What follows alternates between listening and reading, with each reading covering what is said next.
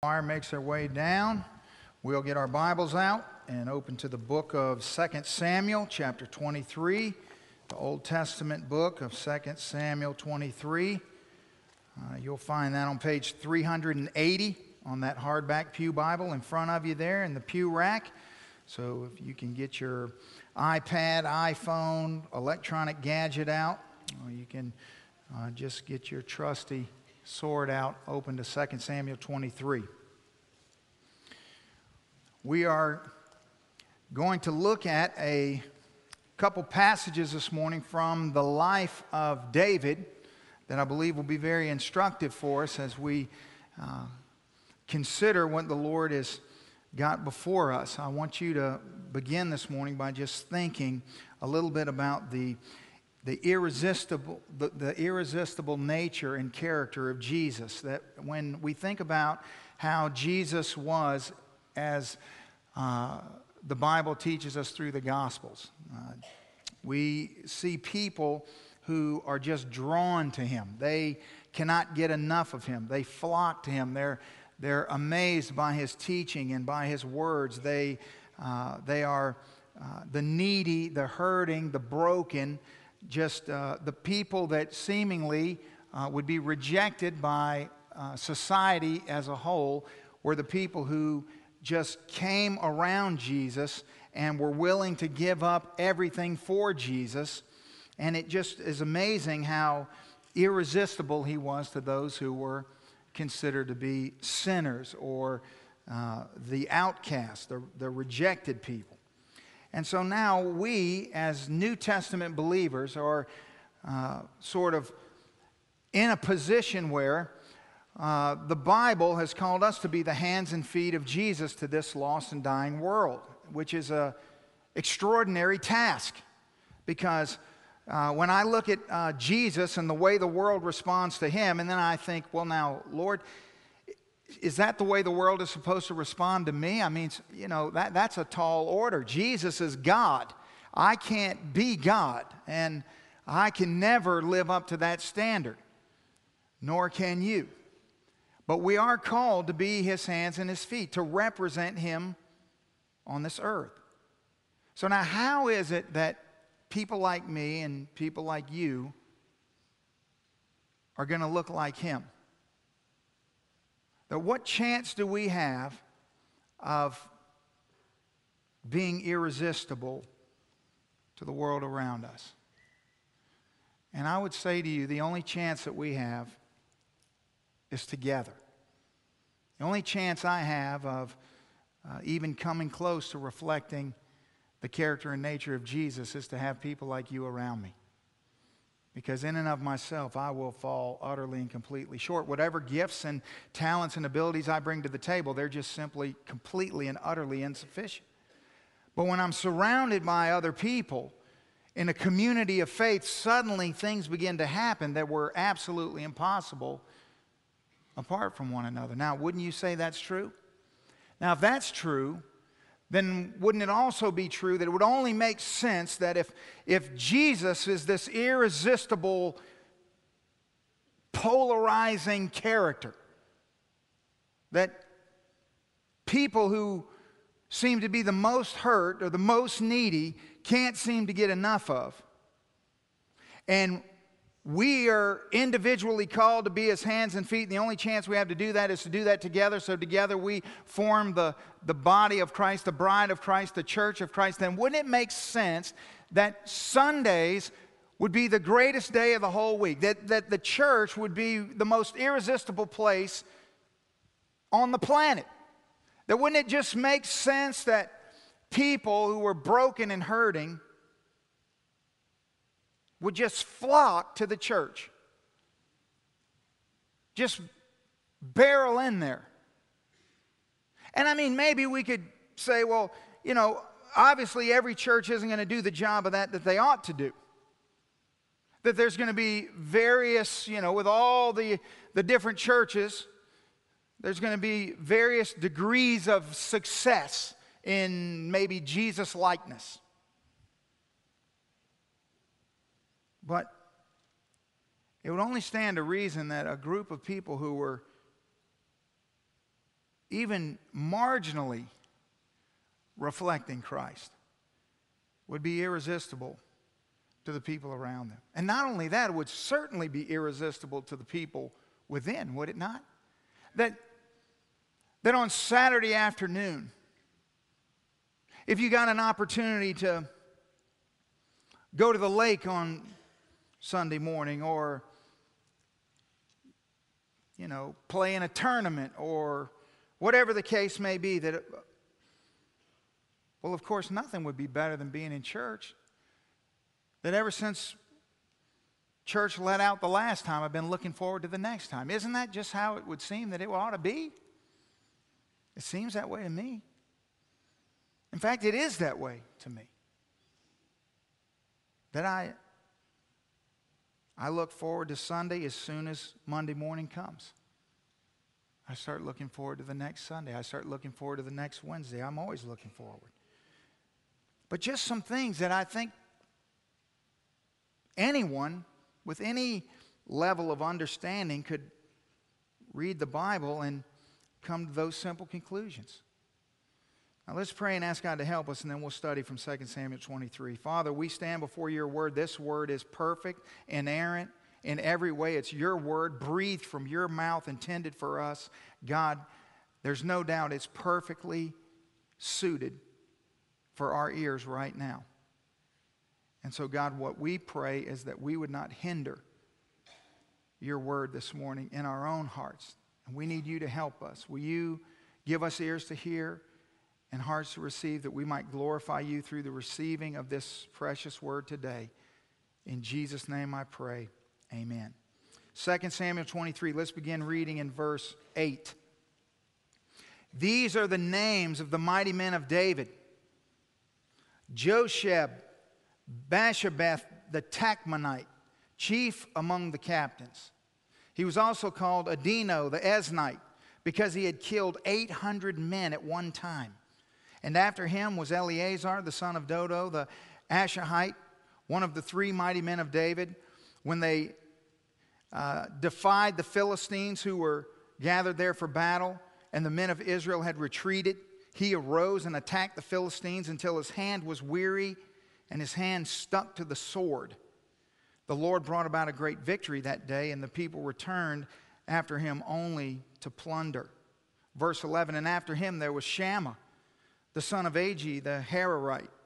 The Philistines had gathered together into a troop where there was a piece of ground full of lentils.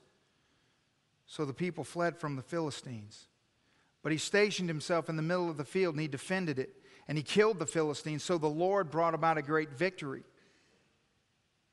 Then 3 of the 30 chief men went down at harvest time and came to David in the cave at Adullam. And the troops of the Philistines had encamped in the valley of Rephaim. David was with them in the stronghold, and a garrison of Philistines was with them in Bethlehem. And David said with a longing voice, "Oh, that someone would give me a drink of the water from the well of Bethlehem, which is by the gate." So the 3 men, the mighty men, broke through the camp of the Philistines, drew water from the well of Bethlehem that was by the gate, and then they took it and they brought it to David. Nevertheless, he would not drink it. He poured it out to the Lord. And he said, "Far be it from me, O Lord, that I should do this. Is this not the blood of the men who went in jeopardy of their lives?" Therefore he would not drink it. These things were done by the 3 mighty men. Now here's what I want us to think about this morning. I'm going to give you a little bit of context about what's going on. It's hard when you're in an Old Testament narrative and you just jump into something like this. But let's get some context. The Bible teaches us a lot about David. One of the things the Bible says about David is that he's a man who had a heart after God. But if you study the life of David in Scripture, what you find is that this heart that he developed for God was a heart that was born out of a journey of sanctification. The Bible sort of chronicles the life of David. We get to see his sanctification. We get to see all the good times and the bad times, the way God uses him in a multitude of different ways in order to grow him into the man that he ultimately becomes. The Bible shows us that of all the things that God used to grow David,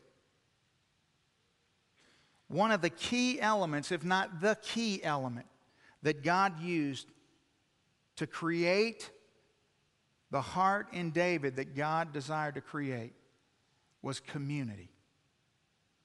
You see, the simple truth about this is that none of us is ever going to have the heart for God that he desires for us to have without community. It's impossible. And so the question I want us to explore this morning is, what kind of community are we talking about? Because when I say that God used community, or I say that God's going to use community in our lives, we have a lot of different opinions and ideas about what this community is. What does it look like? What do we do when we're together? What defines the kind of community that God uses to sanctify us? Well, I think that this passage will give us a very clear understanding of what God used in David's life and how he desires to use community in our lives. Now, if you remember, God made Saul king of Israel. The children of Israel decided that they wanted a king. Everyone around them had a king. God had provided for them with his own leadership, but they decided they wanted a king, so God made Saul king. Saul did okay for a little while. He was the first king, but it didn't take long before he began to stray from God and things went awry. Meanwhile, God anoints this shepherd boy, David, to be king. The only problem is that the timing seems to be a little bit off. David is anointed to be the king when King Saul is still the king, which creates quite a problem. Now, of course, God in his sovereignty knows exactly what he's doing. There's no mistake, but for you and for me, it seems like things are a little strange. It puts David in a very precarious situation because now he's anointed to be king, yet there is a king. The one who has all the power is the one that he's supposed to supplant, and that's really a treacherous situation, and that's exactly what God uses to mold and shape David into the man that he desires for him to be.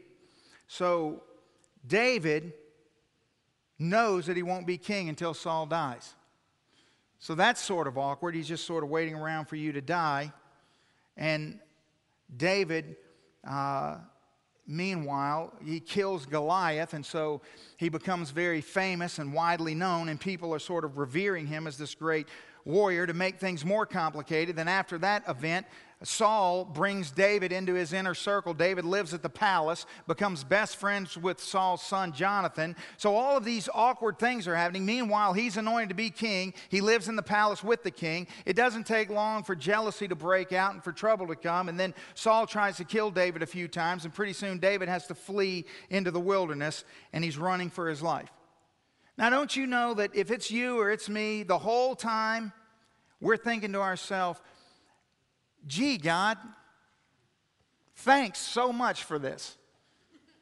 You know, I'm so glad that, I was perfectly content out there just tending to the sheep, and you show up and want me to be king. That wasn't my idea. And, it seemed like, Saul could have had a heart attack that afternoon. That would have been better, but no, that doesn't happen. And now all these other complicated things have happened, and now he's trying to kill me, and now basically I'm a man on the run in my own country among my own people, and everybody's trying to hunt me down.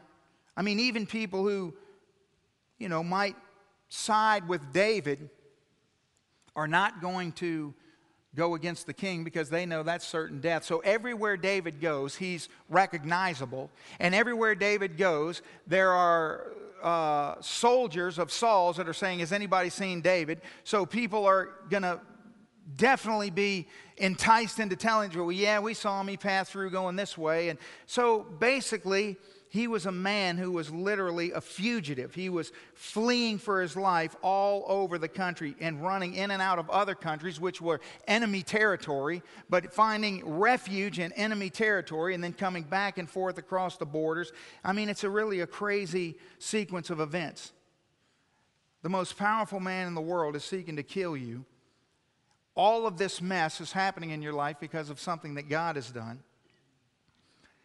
And David finds himself utterly and completely alone, hiding out in the wilderness. The very guy who killed Goliath is now hunkered down in a cave, terrified and alone and bewildered. And we get a glimpse into sort of the fact that David's heart is not where it ultimately will be. It's not where God is going to take it. We have Psalm 142, which is a psalm of David. It'll come up on the screen. It's a prayer that David prayed when he was in the cave, alone, afraid. He says, verse 1, I cry out to the Lord with my voice. With my voice to the Lord I make my supplication. I pour out my complaint before him. I declare before him my trouble. When my spirit was overwhelmed within me, then you knew my path. In my way, in the way in which I walk, they have secretly set a snare for me. Look on my right hand and see, for there is no one who even acknowledges me. Refuge has failed me. No one cares for my soul. There's the words of a broken man, alone in a cave, acknowledging the fact that God is the one who's put him in this situation and saying, I'm not really sure if God even knows the problems that I'm facing, and here I am all alone. Lord, you knew my path, and yet you set me, and here I am. And there's no one here to care for me. No one cares for my soul. And what does God do in response to this prayer in this cave? How does God respond to his man who's anointed to be king, who can't possibly see what God is going to do in his future? But God knows. And he seems even to you and me who know the whole story at this point a million miles away from that. I mean, how is this guy who is just completely alone, bewildered, and just outdone by life totally? He sounds to me like he's on the brink of just giving up. So what is God going to do? Well, in 1 Samuel 22, these verses will come up on the screen. I'm just going to read 2 verses. You don't need to turn there. This is what the Bible says about this moment in the cave that we read about in Psalm 142. David, therefore, departed from there and escaped to the cave of Adullam. So when his brothers and all his father's house heard it, they went down there to him. In other words, David is in this cave in Adullam alone, and he's by himself, and he's defeated. And he cries out to the Lord, God, there's no one here beside me. No one cares for my soul. And God then dispatches people to the cave. That the response to David's sorrow and loneliness is community. But who does he send to the cave? Who does he send to surround David? The very next verse, verse 2 says, and everyone who is in distress, everyone who is in debt, and everyone who is discontented gathered to him. So he became captain over them, and there were about 400 men with him. Wouldn't you think that if you were God and this was your man David that you'd anointed to be king, that he's about to embark on his final journey before he becomes king, that he's alone in a cave and needs some encouragement, and that you're trying to sanctify him, train him, prepare him, ready him for the task at hand, that wouldn't it make sense to you that what you would do or what I would do is send some retired kings to help him and train him and prepare him to be a king? Or maybe some people with some political experience to teach them about how to run a kingdom. Or you'd send some people who had some very high-level knowledge and that they'd be able to impart to this young man who's hiding in a cave so that he would be able to go to the Harvard School of Kingdom Leadership, if you will. It seems to me like if you had all the resources in all the universe, you would send the brightest and the best to your young man that you're about to put in a position to lead your people, to be one of the greatest, most acknowledged people in all of the Bible. And God does the exact opposite. The Bible tells us that God responds to David's prayer of loneliness and despair by sending to him all the people who were in distress, all the people who were in debt, and all the people who were discontented. Now, I don't know about you, but that doesn't sound like a real good gathering to me. That sounds like a bunch of losers. And I started thinking about this. Here's David in the cave, all alone, defeated, bewildered. God sends community to him, and he sends these rejects to prepare him to usher in this new kingdom. Then I think Jesus comes on the scene. He's ushering in a new kingdom. And the king arrives on the scene, and the first thing the king does is he assembles a community. And who does he assemble a community of? Tax collectors and fishermen. He doesn't get any generals from the army. He doesn't get any politicians or anybody who's got any credibility or nothing like that. He surrounds Jesus with the same kind of people he surrounds David with. So maybe there's something for us to learn this morning about this community that God puts around David. The first thing I want you to know about this community is it's a welcoming community. See, God's community is a welcoming community. Notice what it says in verse 2. It says, and anyone who is in distress, anyone who is in debt, and anyone who is discontented, gathered to him. So there's nobody with really any skill that I can see. There's nobody with any clout, certainly. They're all broke. Their credit cards are maxed out. Sounds to me like it's a bunch of people that have been beaten up by life is what it sounds like. So I started doing a word study on this verse. And it got worse. The word distress means psychological suffering. That means there's a bunch of nutcases came in there. They were emotionally unstable people. David prays, God, I'm alone. I'm about to be king. I need some help. So he sends the emotionally unstable. Now, I could say something about that right now, but I'm not going to. I'm just going to it's just inferred in that pause. Okay? So then I looked at the word discontented. I thought, now what does that word mean? What are they discontented about? Well, the Hebrew word is mara. It means bitter in soul. I'm like, oh. So he sent the psychologically unstable and the bitter people to him. Another pause just momentarily. I thought about when we studied through the book of Ruth. Remember the story, Naomi and her family go to the country of Moab, her and her husband and 2 sons, to start a new life, to get away from the famine. And then her husband dies.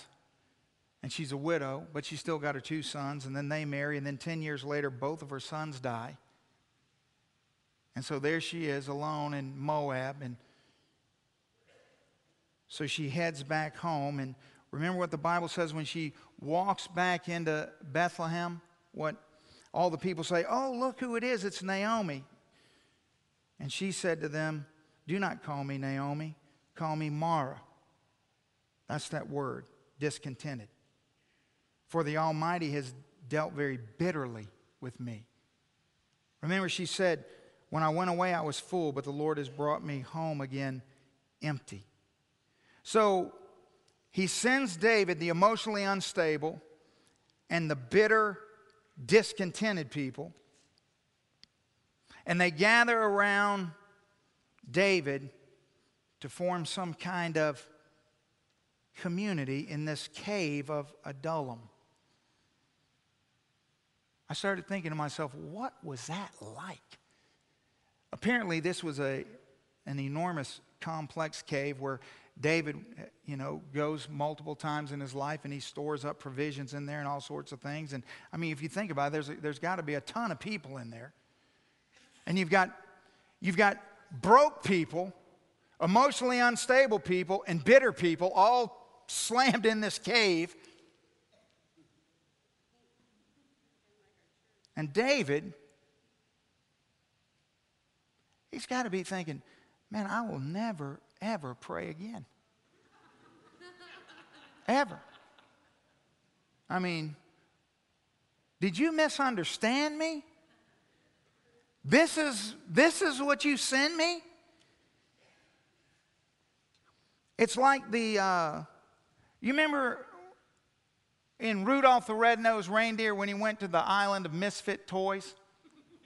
Where all the toys were like backwards and broken. It had the train with the square wheels and all that. Remember that? All the toys where no kid would have. Because that's what this cave must have been like. It was the cave full of misfit people.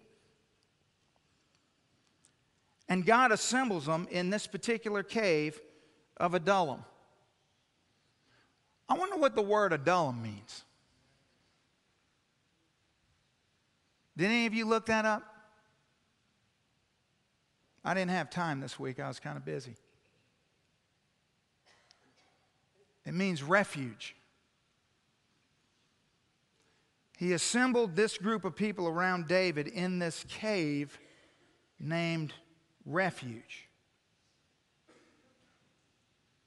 Somebody said a few moments ago when I was talking about the cave, they said it sounds a little bit like our church. I said, yeah, it does. I think that's by God's design, don't you? See, the church is not a museum for saints, it's a hospital for sinners. The church was never meant to be a place that was appealing to people who had it all together. God never built community out of all the people who didn't have any problems. You see, he built the same community around David that he's built around you and me. That the church, when it's functioning correctly, is irresistible, but it's not irresistible to everyone. It's only irresistible to the emotionally unstable, to the broke, and to the bitter. To which I say, thank you, Lord. Thank you. Now, I want you to notice something else about what the Bible says. It says, and everyone who is in distress, everyone who is in debt, and everyone who is discontented. That you see, this welcoming community that God creates, it's open to everyone who's got problems. If you got problems, you're in. But now if you're good, if you've got it all together, then it's not for you. You see? But everyone who's got these problems, they're all in the community. You don't have to meet any other qualification except for you're a mess. 1 Corinthians 1, the Apostle Paul says to the very messy church at Corinth, for you see your calling, brethren, that not many wise according to the flesh, not many mighty, not many noble are called. No. But God has chosen the foolish things of the world to put to shame the wise. And God has chosen the weak things of the world to put to shame the things which are mighty. You see, to all the people, as David's in that cave praying that prayer, all the people who were tired of living in Saul's world, All the people who the kingdom really didn't have a place for them. All the people who had realized that the advantages of living in that kingdom were only for a select few who met the criteria, who were born in the right family, who had all the right training or giftedness or whatever the case may be. All those people who didn't fit into that system, who'd been rejected, who'd failed, whose past had created situations that had now rolled over into their present. All those people who had chased the carrots of the world realized that it only led them further into destruction. All the people who were brokenhearted and emotionally spent, the wounded, the bitter, and the broken, God says to all of them, hey, come join us in Adullam. Come up to the refuge and gather around David. Now, David doesn't know what's about to happen, and you don't know what's about to happen, but God knows. And so he brings them all together. And notice that the same person who 1 minute says there's not one person who cares for my soul, the next thing we read, the Bible says David became captain over all of them. He went from nobody to basically having his own army, surrounded by these ones who would later become to be known as his mighty men. You see, God is about creating new communities. You see that? But they're welcoming communities. And within this community, there's plenty of room for you. And the only criteria is that you're weak and beggarly in some way.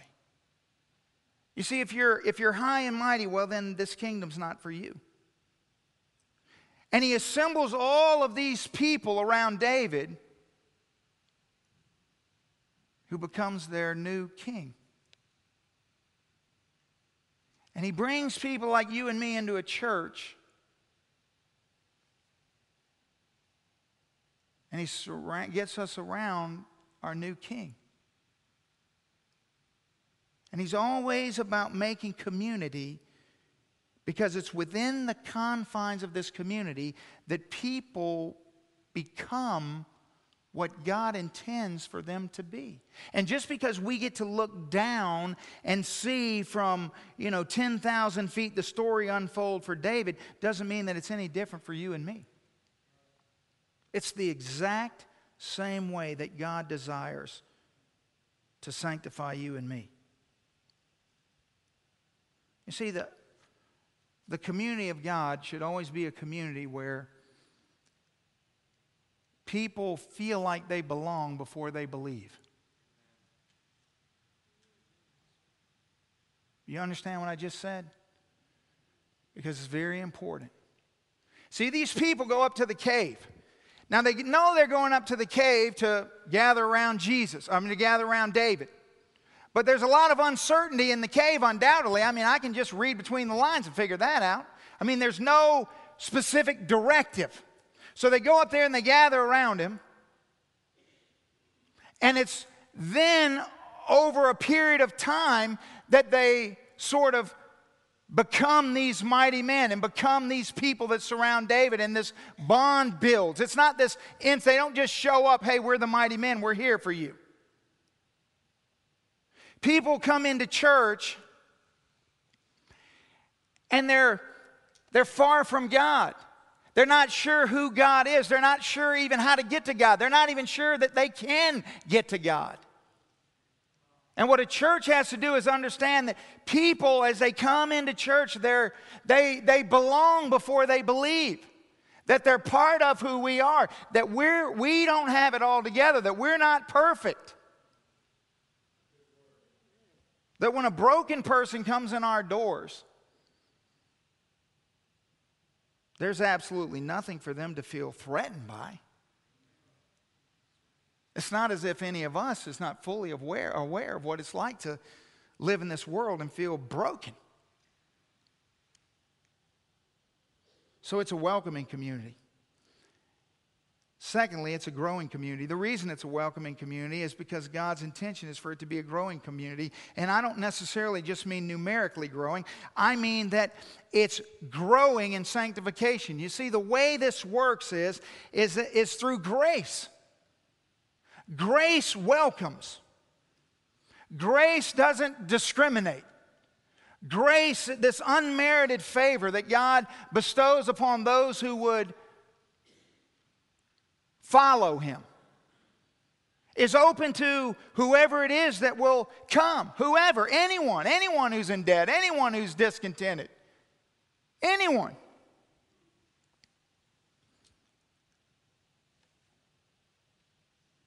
But a lot of people walk into a lot of churches today, and I don't think there's grace there.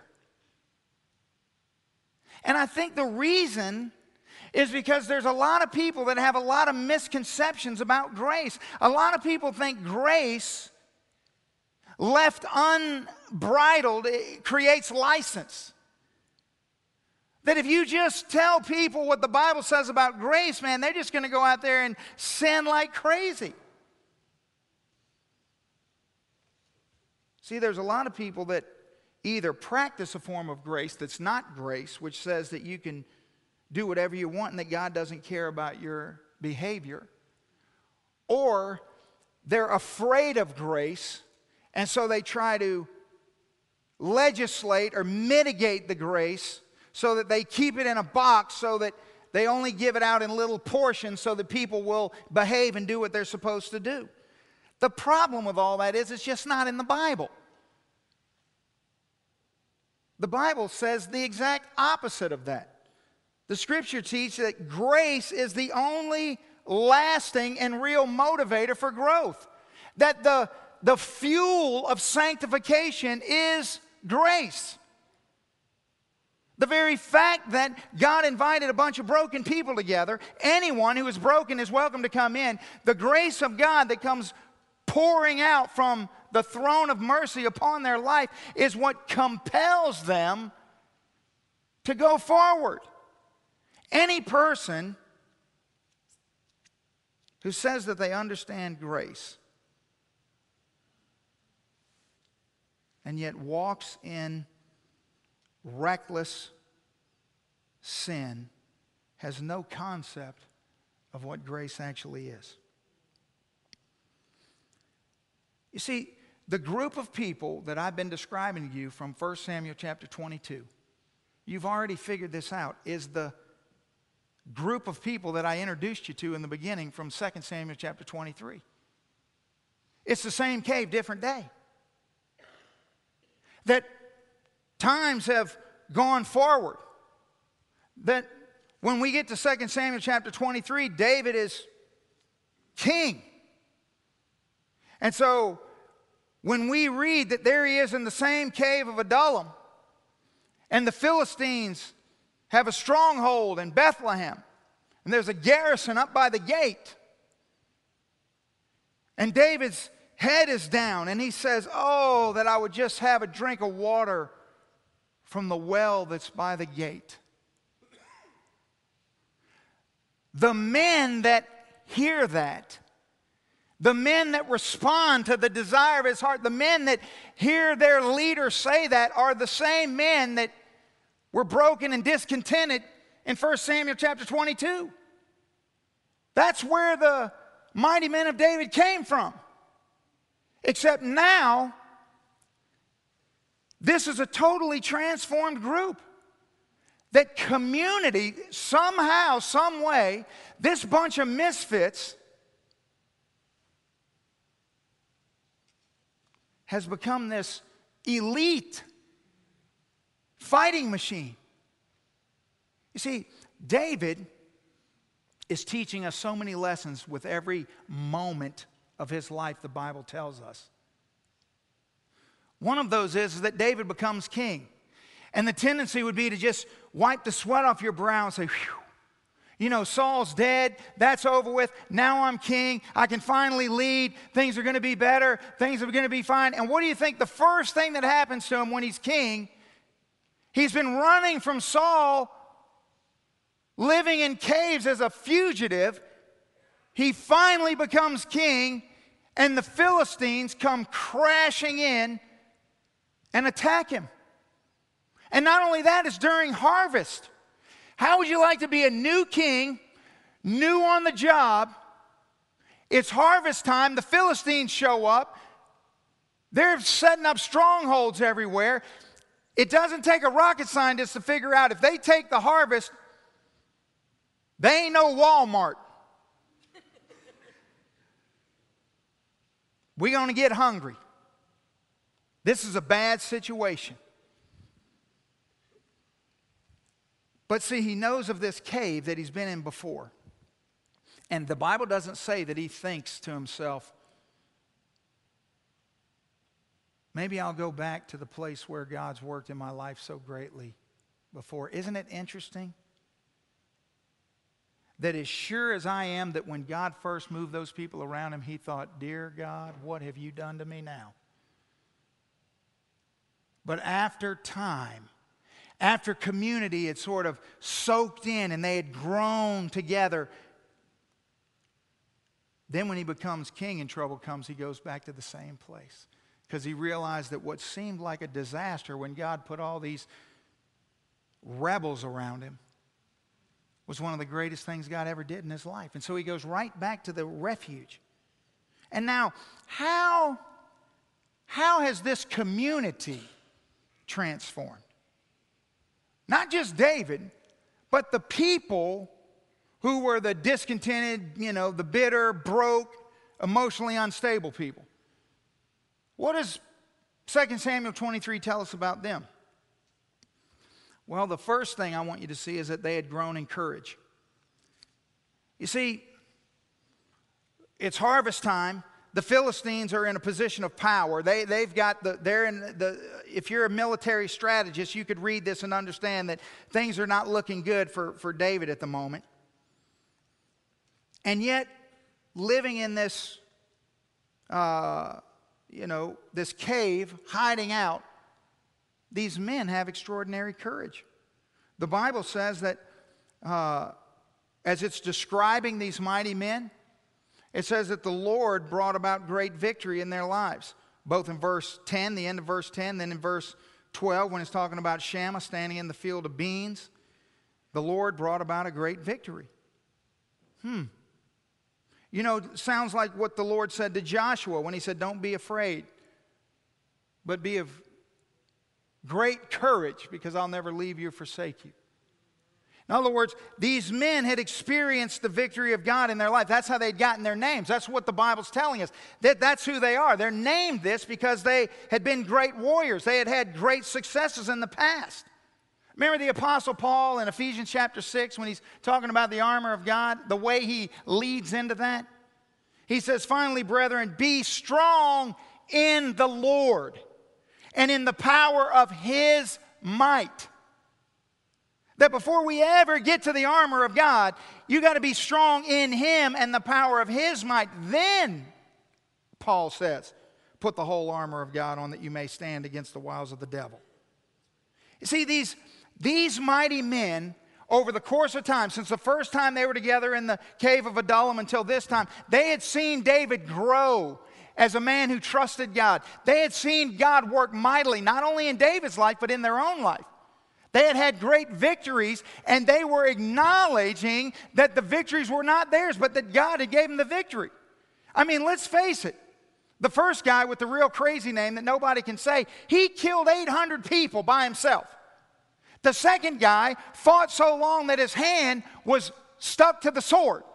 The third guy stood in a bean field with no one else around him when everyone else went and hid. And he slayed all the Philistines. And in all three examples, the Bible says, the Lord brought great victory. So these people had grown in community, in extraordinary courage. How? From living with each other and together in community, seeing God work in one another's lives. Yea, it wasn't just them sitting around watching God work in David's life. That's what you've got to see. If you think the disciples didn't see God working in their life, and all they did was examine the work of God in Jesus' life, you are sorely mistaken. It was in the community as they saw God doing extraordinary things before them and in their very own lives that He used these simple fishermen and tax collectors to transform the whole world. In the same way, He used these broke and bitter, confused people to become these mighty warriors through community. So they grew in this amazing courage. You know, so I started thinking about this. How have I grown in courage? Personally. And I just stopped and I reflected over these years and I thought about how I do things all the time today that would have literally scared me to death 10 years ago, 5 years ago, 3 years ago, even 1 year ago. And you know what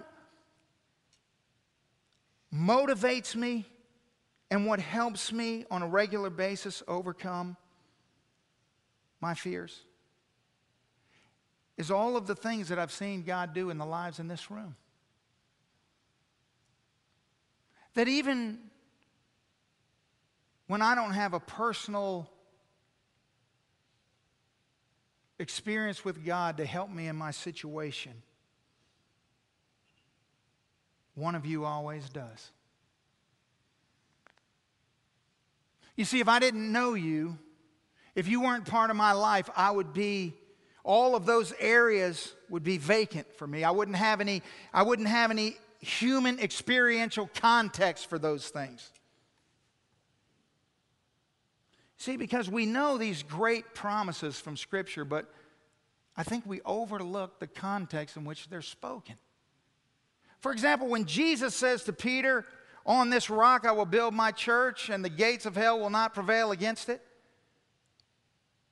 What is he talking about, the gates of hell not prevailing against? The community. He's not saying, Peter, the gates of hell will not prevail against you personally, you by yourself individually. He's saying the church collectively, that corporately in community, hell ain't got a chance. That's what makes our courage grow. The second thing I see that's transformed in this community is their mutual love. They have this extraordinary love and affection for one another that must have come from their time together. I mean, Jesus said in John chapter 13 that the world will know we're His disciples by the way we love one another. Clearly, the way they love each other tells me that they've been transformed. So David, is he thirsty? Have you ever read this narrative? Maybe as you're reading through the Bible or having a quiet time and just thought, man, that's rude. First of all, who is in a cave as the king under siege by the enemy and starts whining about water from a well? You see, David's from Bethlehem. And Bethlehem is in the stronghold right now of the enemy, and he's the new king. And what he's saying is, he's saying, oh God, if I could just have a drink from that well, meaning that in order for me to have a drink from that well, it would indicate that everything is fine, that we had regained Bethlehem, that we had defeated our enemy, that we were in control of the city again, that I would be able to drink from that well, that well I've always drank from. Tell me it's not gone forever and that the Philistines are going to, this is how it's going to end after everything I've been through. That's sort of the prayer. This doesn't have anything to do with being thirsty. Meanwhile, these three men who are hovering around close to David overhear what he says. He didn't say this to them, he just said it. They overhear what he says, undoubtedly come over to a huddle and say, hey, he wants some water from the well, we'll get it. Let's go get it. Now, the cave of Adullam is 12 miles from Bethlehem. The gate into Bethlehem is up on a hill. A garrison is standing at the gate, which is at minimum 20 men. Could be more, but at minimum 20 to be a garrison. These three men walk through enemy territory 12 miles. They battle their way all the way up the hill, through the gate, go to the well, take this skin that they've carried, fill it with water, and then have to battle their way back out and all the way down and back to David. When they get back to David, who's still sitting there, they hand him this water thinking, you wanted water? Here you go. David then takes the water and says, I can't drink this, and pours it out. To which, if I'm one of them mighty men, this is fixing to go really bad. At this point, I say, dude, I killed 800 people by myself. I wouldn't spill that water if I was you. This could go way bad. Do you have any idea what I just went through to get you that water? The Bible says he pours it out before the Lord. Whoa. Now let's think about this for a second. Before we get too far, I just want you to back up and go, what kind of men would do that? Would hear someone they love say, I wish I had some water from the gate. And go through all of that to bring them what they need. That shows me that they deeply, extraordinarily loved David. They cared so much for David that they're like, okay, let's do it. That's not just courage, that's love. Thirdly, they grew in authentic worship. See, not only did they grow courageous because they acknowledged God's work in their lives, not only do they clearly love each other in a way that's even hard for us to comprehend, that they would risk their lives to do these things, but then David pours out the water. I mean, the Bible says that nevertheless he wouldn't drink it, and he poured it out to the Lord. Well, what is this? David takes this water. He's not ungrateful for what these men have done. He is acknowledging that what these men have done is so extraordinary that he pours it out as a drink offering before the Lord. He would like nothing more than to drink it. But what these men have done is impossible in their human strength and ability. And David is acknowledging that the only way they were able to fight all the way up that hill, get water out of that well, and then fight all the way back down and bring me this water is God must have done that. And if God did that, I'm going to give this back to the Lord as a drink offering and worship Him. This is a moment of extraordinary worship. Now you should think to yourself right now, man, Pastor, that's amazing. What a great story. That's so moving. That's so wonderful. But really, what does that have to do with me? What does it have to do with me? I think it has everything to do with you. I think that this morning, you're sitting in a place where week in and week out, together we get to see these same principles played out right before us. And if we're not careful, we miss how it happens. A couple of weeks ago, I had a group of folks stand up here, as I always do. We're about to go on a mission trip, as we always do. And as we always do, my fear in my heart is that, it's just another mission trip. My fear in my heart is that some of you would say, well, you know what, if we pray, if I prayed every day for all the people from my church that were on a mission trip, I would have to pray every day all summer long. Yeah, you would. You would. That's the goal.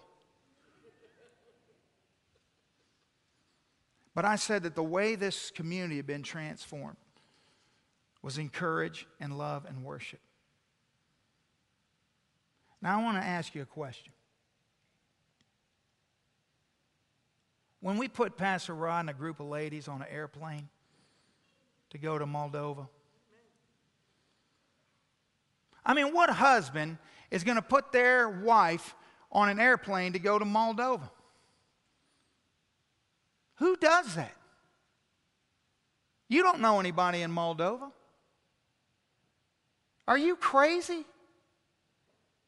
As a matter of fact, what are you even doing going to Moldova in the first place? Is anybody thinking that if it weren't for community, that on their own any of these ladies would ever go to Moldova? That somehow just in the natural course of life, do you know anybody that's not a Christian that just got on a plane and went to Moldova? Do you know any husbands that just put their wife on a plane and said, why don't you go to Moldova and see if you can find somebody in need? Or could it be that in the course of time, through community, together, people grow in extraordinary courage and love, mutual love, and worship? And then right before our very eyes, we see what was once, no offense, a band of rejects.